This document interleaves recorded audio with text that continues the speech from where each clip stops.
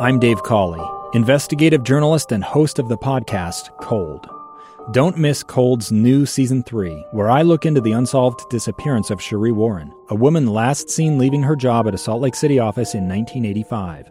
Police cast suspicion on Sheree's estranged husband and boyfriend, but never made any arrests or recovered Sheree's remains. Find Cold Season 3, The Search for Sheree, anywhere you get your podcasts.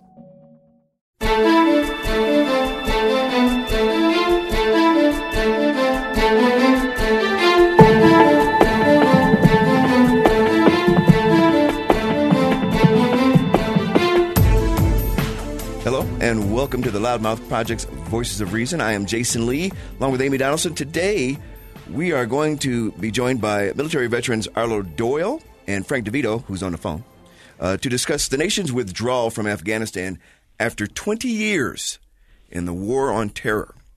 And, you know, when this first happened, this is 2021 now, obviously 2001, just after 9/11, the Bush administration, they made this huge pitch as to why to go. And at the time, they were going into Iraq.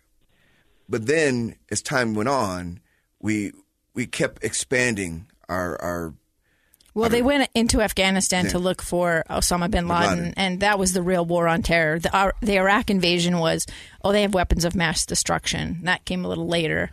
But which was a lie. Yeah. Where it was all so to be clear, Afghanistan BS. actually came first, and it was the war on terror, and it was, let's go get Osama bin Laden and break up Al-Qaeda, the people. And basically, the pitch was, we have to, hit back for 9/11. We have to go after the people who attacked us. And we've learned some things since then. like the fact that most of those people were from Saudi Arabia? Yeah. We started the operations in Afghanistan by November. We started the operations immediately, but we were boots on ground, I think, by November of the same year, 2001.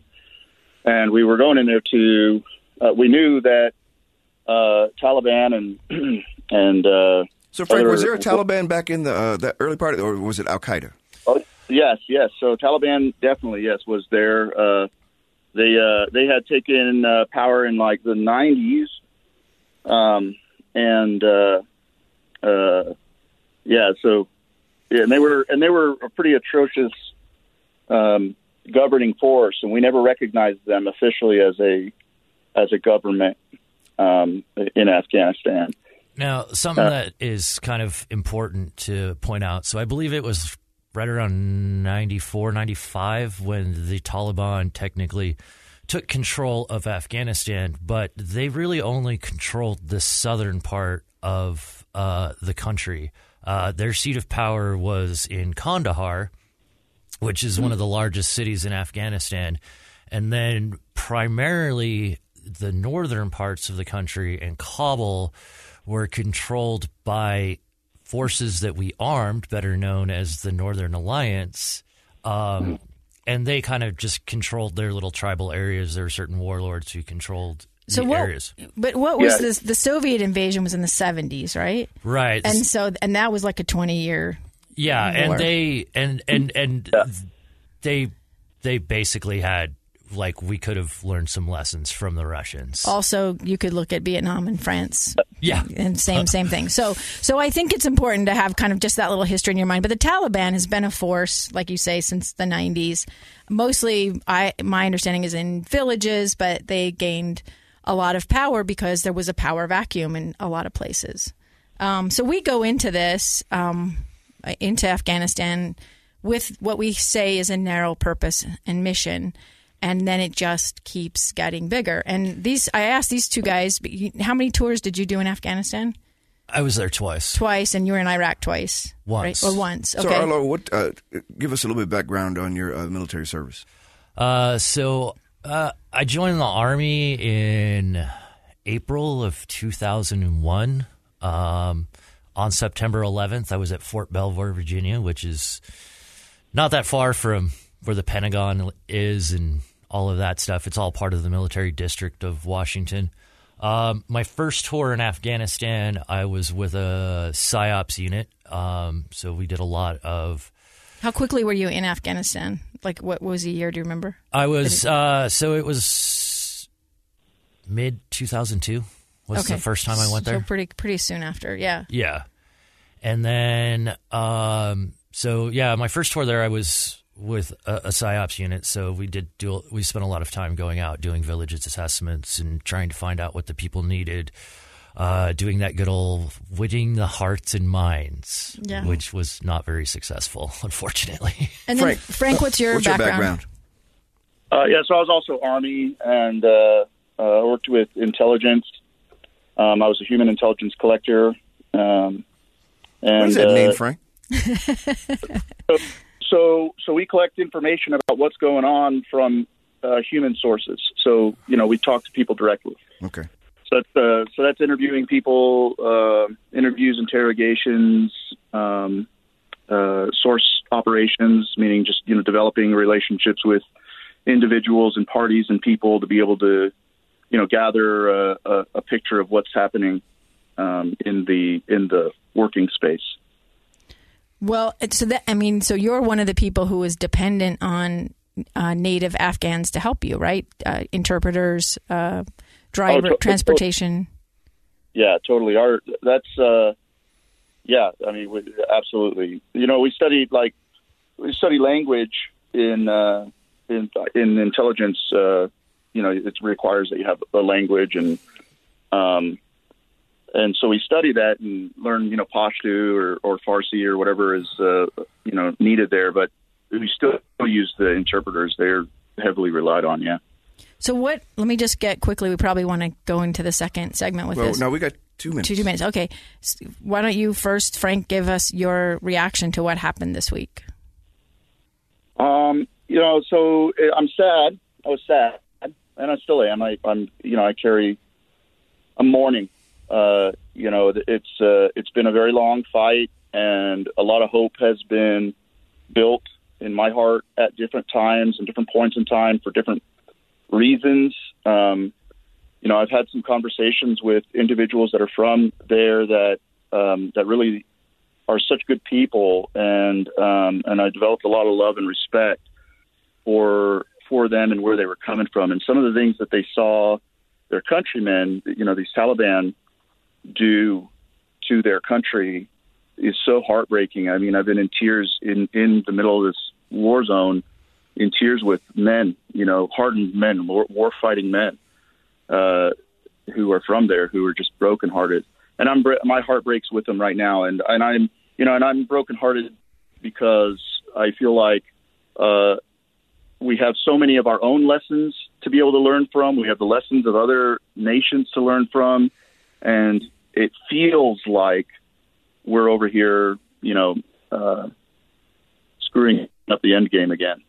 Yeah. Arlo, I want to give yourself about a minute. So, what were your feelings when you found out about this? I would say defeated and sort of deflated. So, like, when things went to crap in Iraq, I really didn't care one way or another, even though Iraq was the area where I got injured. Afghanistan, for me, is sort of it is where I lost my innocence and my innocent view on the world. And knowing just how much Afghanistan changed me as an individual, and knowing what I was like before I went to Afghanistan, and then seeing, basically it's right back where it was in 2001. And we have spilled countless blood and treasure over there, and we have absolutely nothing to show for it. And so that is probably the hardest part for me. When we come back, we'll continue our discussion. I want to get a sense from you gentlemen. What do you think happens, now that this transition is going on? What does the future look like for the people in Afghanistan? We're speaking today with Arlo Doyle and Frank DeVito, who are both Army veterans and who have served time in the Middle East, and trying to get their perspective on our nation's withdrawal from Afghanistan after 20 years involving the war on terror. You're listening to Voices of Reason.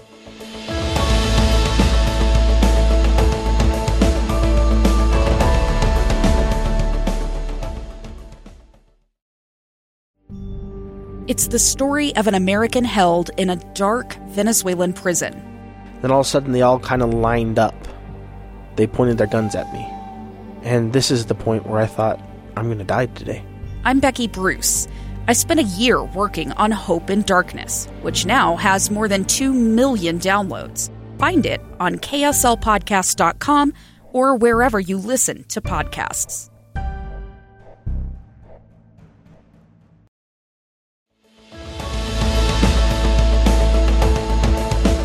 We are back with Voices of Reason. Amy Donaldson, Jason Lee, today joined by Arlo Doyle and Frank DeVito, who are both Army veterans who served time in the Middle East and have perspective that obviously first-person perspective on what's going on. As America now, it draws down its troops from Afghanistan after 20 years.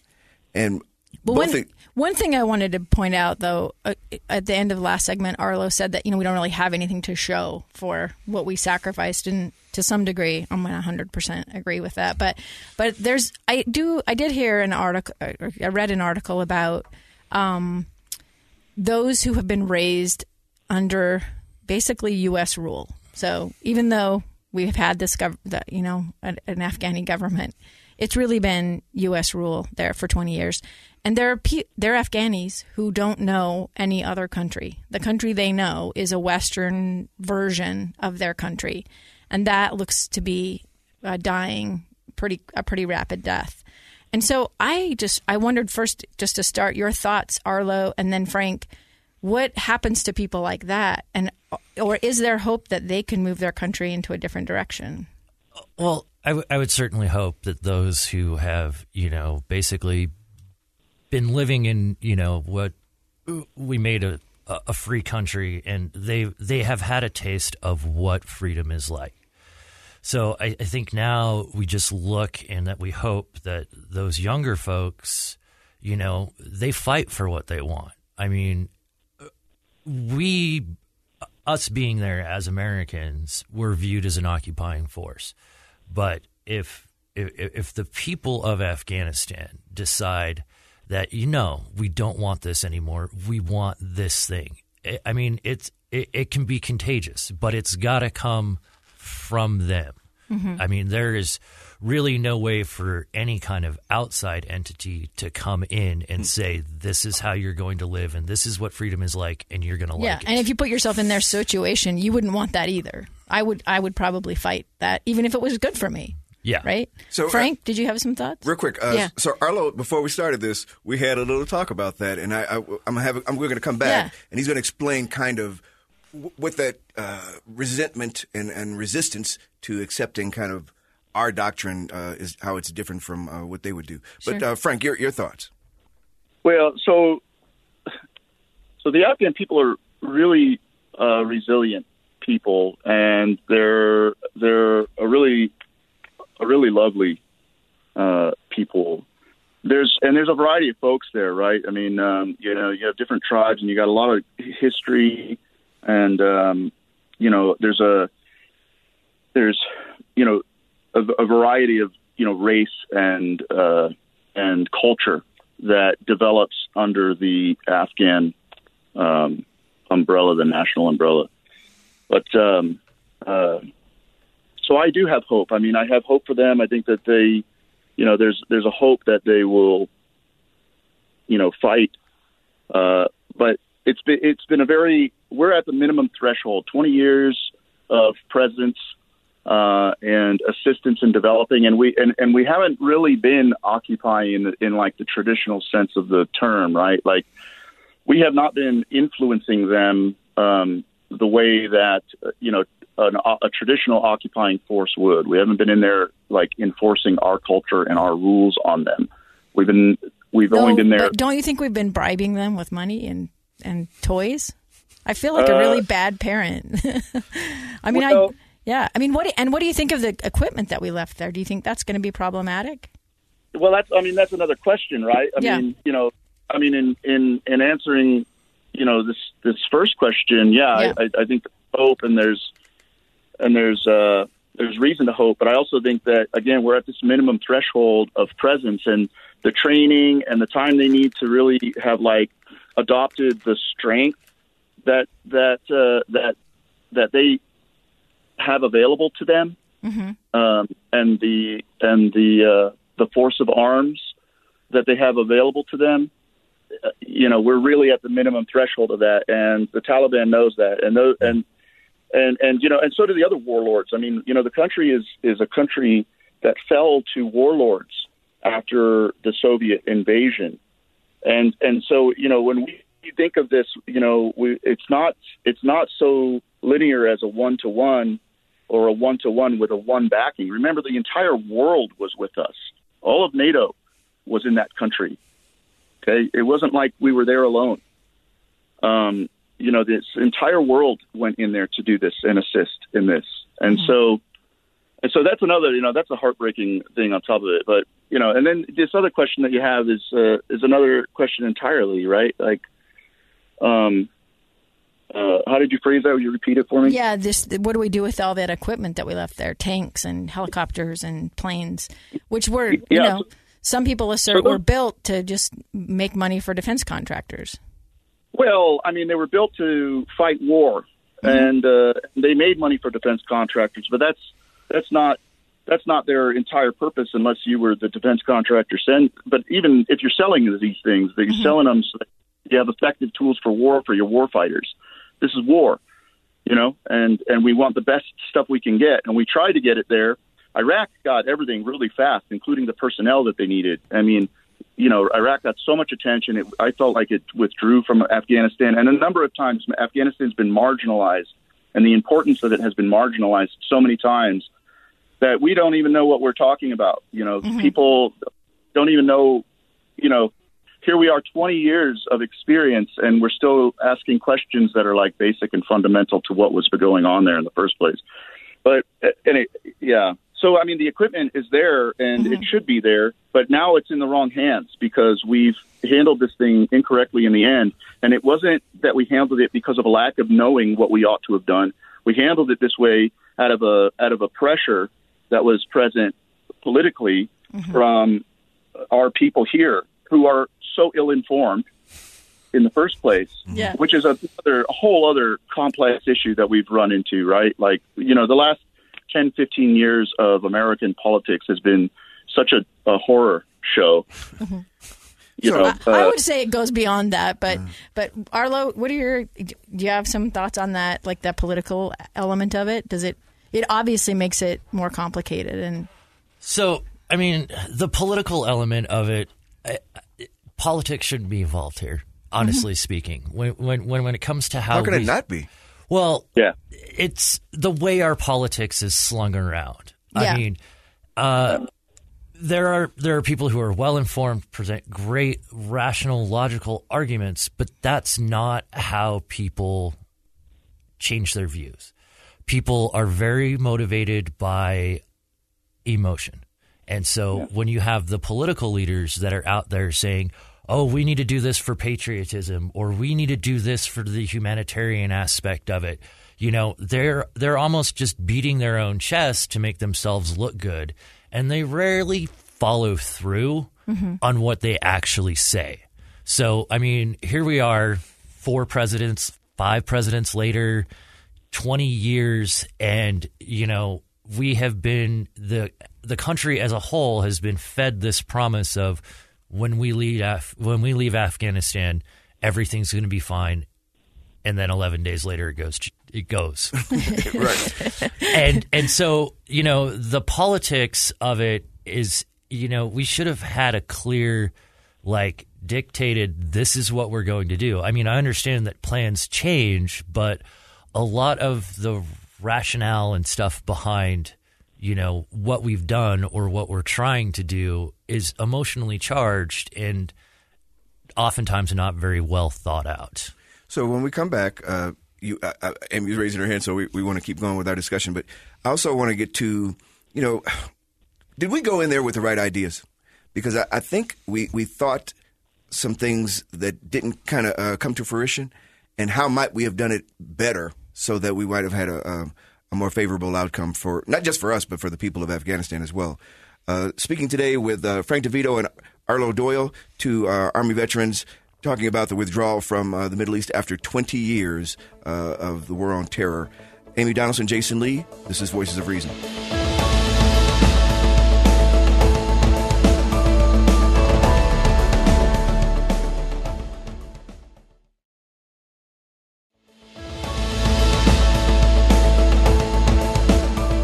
Jason Lee, Amy Donaldson, Voices of Reason. We're back with Arlo Doyle and Frank DeVito, speaking. They're military veterans from the Army, and both of whom have served time in Afghanistan and Iraq and the other places in the Middle East and apparently Southeast Asia, because I don't know my geography. And Frank, explain to me where I've heard this for 20 years. We call all of that area the Middle East, and basically, I am an ugly American. I admit that right now. We, as in the media, I understand we're the wrong. media, and we're wrong. But explain to our listeners that the distinction between where Afghanistan is and kind of where the other places are. Yeah, so Southwest Asia is where Afghanistan is, and to call it the Middle East, it's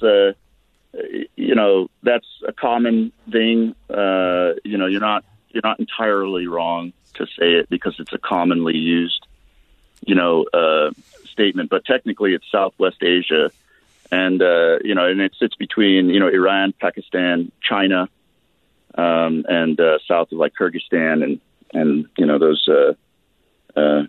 those areas there. What's interesting? To be honest with you, I never really understood what the Middle East was, because like that's not like, I know it's a region, but it's not really, because it doesn't give you a sense of that it's in Asia. Again, we all think Asians are Korean, Chinese, Thai, Japanese. But it's a large country. And if you want to know the truth about it, there's China and, China not is Asia, but Russia. Part of Russia is in Asia.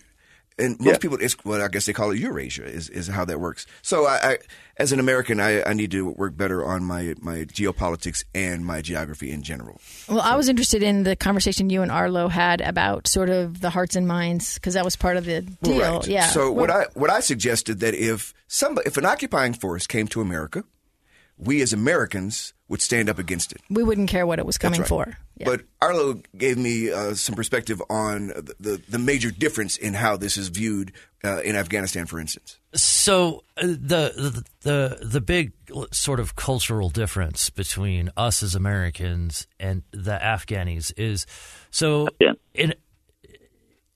Afghans. Sorry, but Afghanis, they're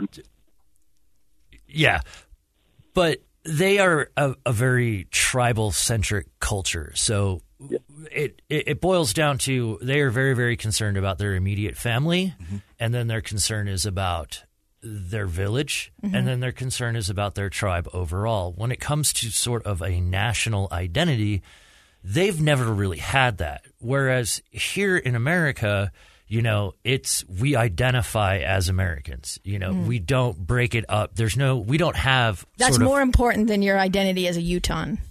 Yeah. Correct. So we don't really have that sense of a tribal culture, and going over there and being like, hey, look, we're going to offer you guys all this freedom. We're going to help you build this nation. That wasn't really building a nation is not like a concern for the everyday Afghani.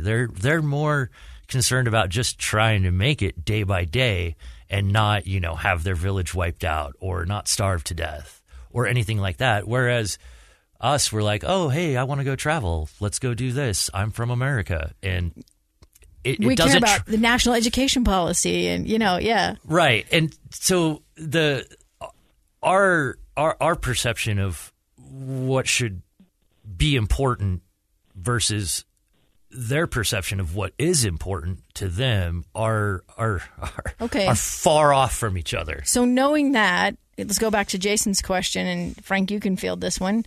Did we go in there with the right purpose? I mean, I know we went in there to break up Al Qaeda and to go after Osama bin Laden, which, obviously everyone's going to say that's the right purpose. But did we have the right? Well, considering the fact he was in Pakistan, I don't know that it was. But I mean, what do you think we had the right? Yeah. Like mindset and tools, and did you feel that way as a soldier? Like, hey, Well, we had a responsive mindset going in, right? We had been attacked, so we were going back in to, wreck it, right? Yeah. Which is an appropriate war-fighting mindset. They declared war, we declared war, it's done. Now we're in war. And so the appropriate mindset is to go in there and fight a war and destroy, right? Yeah. So we went there and we eliminated and began to eliminate our enemy. But we did this. Let me say something very important here. We did this in such an advanced way. When I say advanced, I don't just mean technologically. I mean like on an ethical level. We had so much advancement in the approach we took going into Afghanistan. It was very careful in a lot of ways. And when I say that, there's always room to learn, right? We definitely have things that we need to improve from this. But, almost in some ways we were too careful and too considerate because,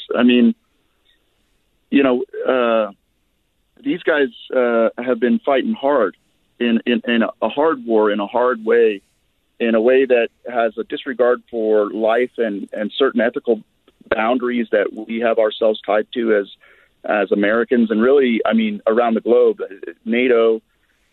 There's so many of us that went in there with a certain ethical mindset that, it's unprecedented, really. It's so amazing what we did. But it also tied our hands in a lot of ways. So, yes, did we go in there with the right intention? Sure, it was a good intention. It was a right intention. So we went in there to kick some ass. And that, what other intention is there but that when you're going in to go kick some ass? Yeah. But we also went in there with a lot of consideration for culture and not going in there to be an occupying force and not going in there to be a conquering force, right? We're not going in there to conquer anybody. We're going in there to destroy and dismantle an element that is a threat to us. And rather than destroying the entire country, saying screw you all, we're saying, hey, but Afghanistan was very complex because Afghanistan had come out of a destruction from the Soviet invasion and that period, and also out of a lot of political climate change where they had gone through, the communist approach where they tried to come in through the colleges, they tried to come in through the universities and develop a communist relationship that way. And then they went into, warfare and, they were trying to conquer in that old traditional sense. And they had come away from that. The Afghans had come away from that war with a new political party rising, who is this Taliban Islamic rule, who is a Pashtun-based rule. So, Pashtuns have, like Arlo was saying, Pashtun tribe is like the largest, it's the predominant tribe in the country. And, Pashtun Valley, they have their own laws and their own rules about things. And they adopt Islam, but they remain true to their tribal culture, which is, to honor certain things. There's a lot to that. Yeah, but let me jump in and I just want to know from Arlo, do you think we had the right mindset? Did you agree with some of that, what Frank said? So our original mission to go in there and dismantle the terrorist forces and to get Osama bin Laden, who ultimately coordinated an attack on American soil, that original mission, yes, that was a noble mission. We completely and totally should have done that. However, we got bogged down in a quagmire of, trying to change a cultural mindset to be more in line with our own mindset. And that is probably where the failure started. Yeah. Can I make a dispute with that, Arlo? Yeah, go for it.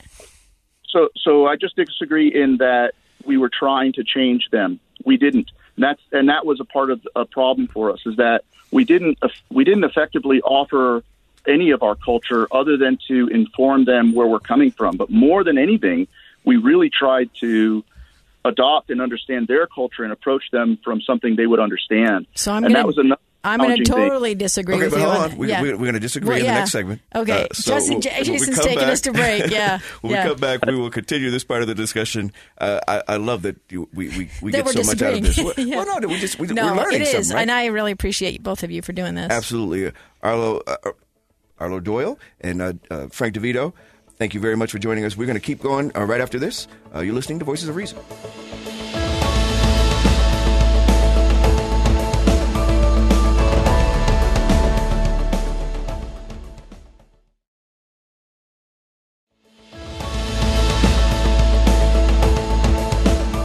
Jason Lee, Amy Donaldson, Voices of Reason. We are back with Arlo Doyle and Frank DeVito, two military veterans with experience in Afghanistan, talking about our withdrawal, the nation's withdrawal, and the drawdown after 20 years of the war on terror. Okay, so Frank was bringing up some points, and Amy had some objections. I think Frank.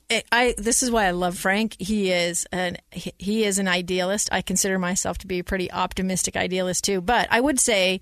And Arlo was bringing up the point that we went in there and tried to change. We got bogged down in trying to change people who are culturally different from us.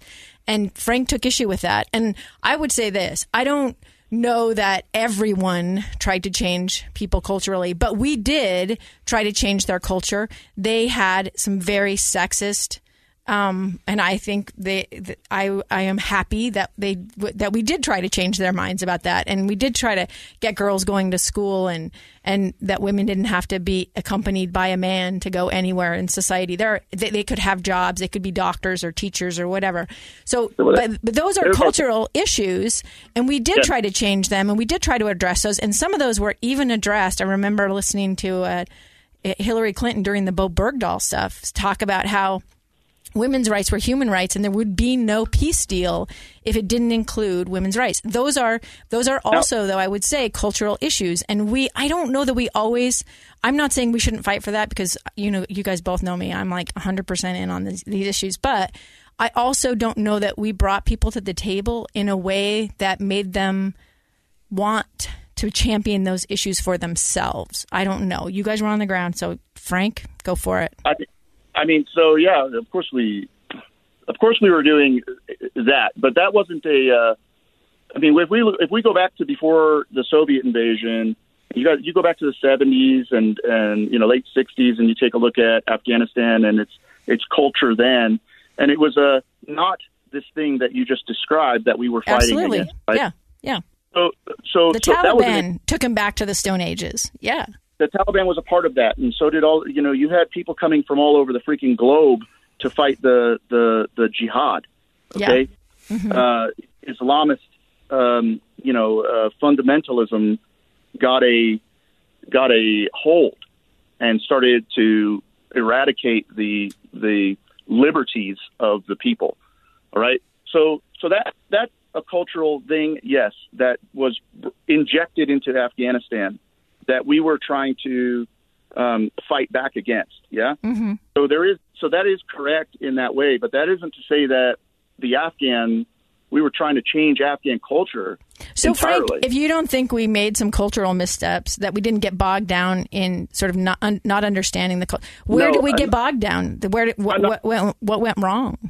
I'm not totally disagreeing with that statement. No. I'm just that one part of the statement, which is to say that we were trying to change their culture, and we were really trying to be careful not to just inject our culture upon them. We were really trying hard to do that, which is a very challenging thing. Yeah, especially as a military person. I mean, you guys know this. You're not trained to be culturally sensitive. That's true. That's wrong. Totally wrong, Amy. It is. It is. Oh yeah. I was trained so much. We go through there is a lot of training that goes up to, sort of indoctrinating you into certain cultural aspects when you deploy. I mean, It's, they go, so far as, like which hand you should shake with. Make sure you don't show the bottoms of your feet when you're gathered with elders, because that's disrespectful in their country. And I mean, the military does a good job of trying to give you, the basic overarching picture of the culture as a whole. So that way you're informed enough not to violate, cultural taboos. Can I? That's good to know. I didn't know that because that certainly wasn't the case in Vietnam. No, we care. This is what I'm telling you, and this is what I'm trying to say to you guys. What we did there is amazing. We improved so much on our approach. However, it also bogged us down by working so hard. And this is what Arlo was saying. We got bogged down in that effort to try to be so careful with culture and trying to help them to, bring out of themselves. So when you have liberty, there's an assortment of things that can happen, right? If you've been oppressed and you have a sudden liberty, if you knew liberties before then, if you had a passion and an understanding that those things are with you, these liberties that you want to express, there can be an explosion of a cultural explosion of like sudden ultra liberty, right? We're so free. We want this so badly that we've got to do everything. Like, yeah. Up, right? And and the arts should express that. You should see that in the culture, in the arts, right? Yeah. And then of course you see that, ripples of that, it affects everything, right? Yeah. Yeah. I want to get to what can people do to help veterans. Like you guys have talked about a little bit about how you have felt like what is helpful to people who want to support veterans for their service. Yeah. Arlo? I was going to let Frank go first, but okay. I mean, these days there's so many different organizations that help veterans. I think, I know Frank runs one. I'm involved with Team RWB, but I think right now one of the things that veterans need and rather want is accountability. There is currently nobody's being held accountable for the failures. And it's not just one person. You can't just blame Biden or you can't just blame, the Secretary of Defense and say, oh, well, they should have known. No, there was a systematic failure at multiple levels. And in order to prevent catastrophes like this from happening again, those responsible at all the different levels, whether they're still in public office or they're not, need to be held accountable for what happened. I mean, it is obvious. I mean, when the Secretary of Defense says, well, I thought it would go better than this, and they gave it a month, but it collapsed in 11 days, that is somewhere along the line, somebody's feeding misinformation, and it's important to hold somebody accountable for that. Actually, so another friend of mine has started a political action committee to target individuals who are, responsible for this and holding people accountable for basically it. Funding an investigation into this, right? Yes, yeah. So it's the Afghanistan Accountability PAC is what it's, and it just and he's a veteran. Yeah, he's a veteran as well. I believe you've met him. It's Craig Bowden, and he's great. Yeah. And he's tried running for office, and he's been really politically active and speaks out on these issues. But I like that veterans are actually saying, we're not just going to take this, we're going to run for office, we're going to do something about it. Okay, here's real quick, because we're running out of time. In 30 seconds, I know this is terrible what I'm about to do. What's the future look like for Afghanistan, Arlo? There's hope there. There has to be. In what way? In the way that we can hope by the example that we've set, that, the younger generation decides that they want what they had when they had freedoms. And so now the Taliban's in there. They're older. They're kind of like a 2.0 version. They're behaving themselves for the most part now. But it really is, do the Afghan people do they want liberty? Do they want freedom? And and what will they do to get it? And how far are they willing to go for it? They've been given a taste of it. So, now it's on them. Frank? So I got 30 seconds here. Yeah. But I want to give you extra seconds because I want you to also to say what people can do for veterans. Yeah. Well, let me just throw it at that then because So Arlo mentioned accountability, and I'm going to mention the scary part of that, and that's responsibility. And every single one of us has some, and whether you want to acknowledge it or not, you have some. If your country went to war and you were opposed to it, your country still went to war. And if you don't want to accept your responsibility for your country, that's you're failing there. You're not taking responsibility. You're refusing it. And responsibility doesn't always mean that you're guilty. It also means that you're not guilty and that you have to mourn the losses of things that you didn't want to see happen and that have happened beyond your control or anything you've done. And all of our country needs to do that. Afghanistan needs to be doing that. We need to be doing this on a constant, right? Always being responsible, because when we aren't, and when we don't take responsibility, when we don't mourn, when we don't feel our remorse for things that we didn't mean to have happen that did, when we don't feel our guilt for the things that we do wrong, we don't learn, and we don't approach things with empathy. And when we are not doing those things, we're failing. We're not being responsible. We're being irresponsible. And you can't lead. You can't function appropriately in a world where life and death hang constantly, are being traded. Life is being traded for this, for these causes, for these intentions, and these purposes. And that is something that we owe it to every body that rests in the ground or has been burned and floats in the air. Everybody, we owe it to them to be responsible for what we're doing and what we've done and where we go from here. And so,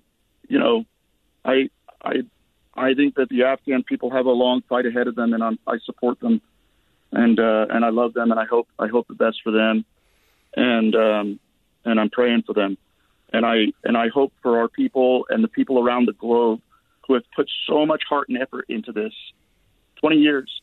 I mean, people are dying over there.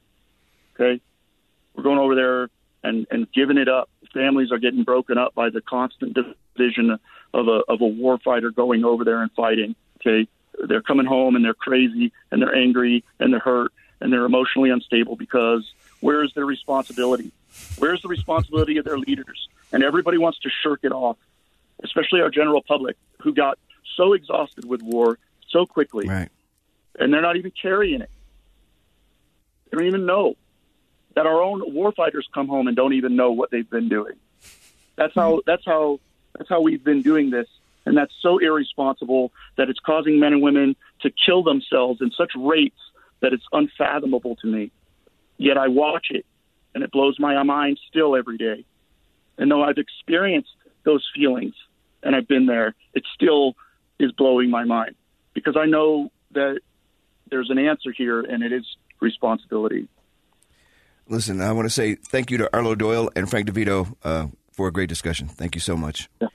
Join us again for the next episode of the Loudmouth Project's Voices of Reason. If you have any comments about our show, please contact us via email at voramyd@gmail.com or at vorjasonl@gmail.com.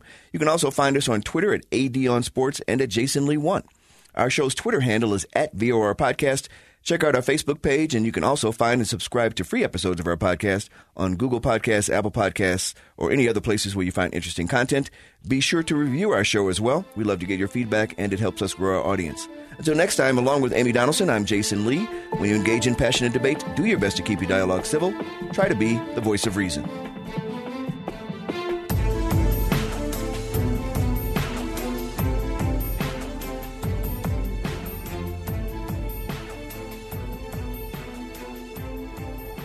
Voices of Reason is a production of the Loudmouth Project.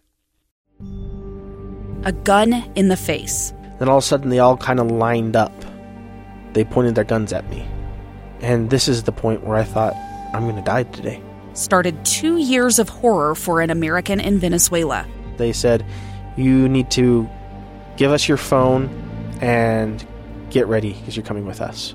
I'm Becky Bruce, and I spent a year researching and piecing together Josh and Tammy Holt's story about their ordeal in a notorious prison. That's when everything started to turn bad. We had another pound on the door. Boom, boom, boom. And there was the police once again. You can binge all of the episodes of Hope in Darkness on KSLPodcasts.com or wherever you get your podcasts.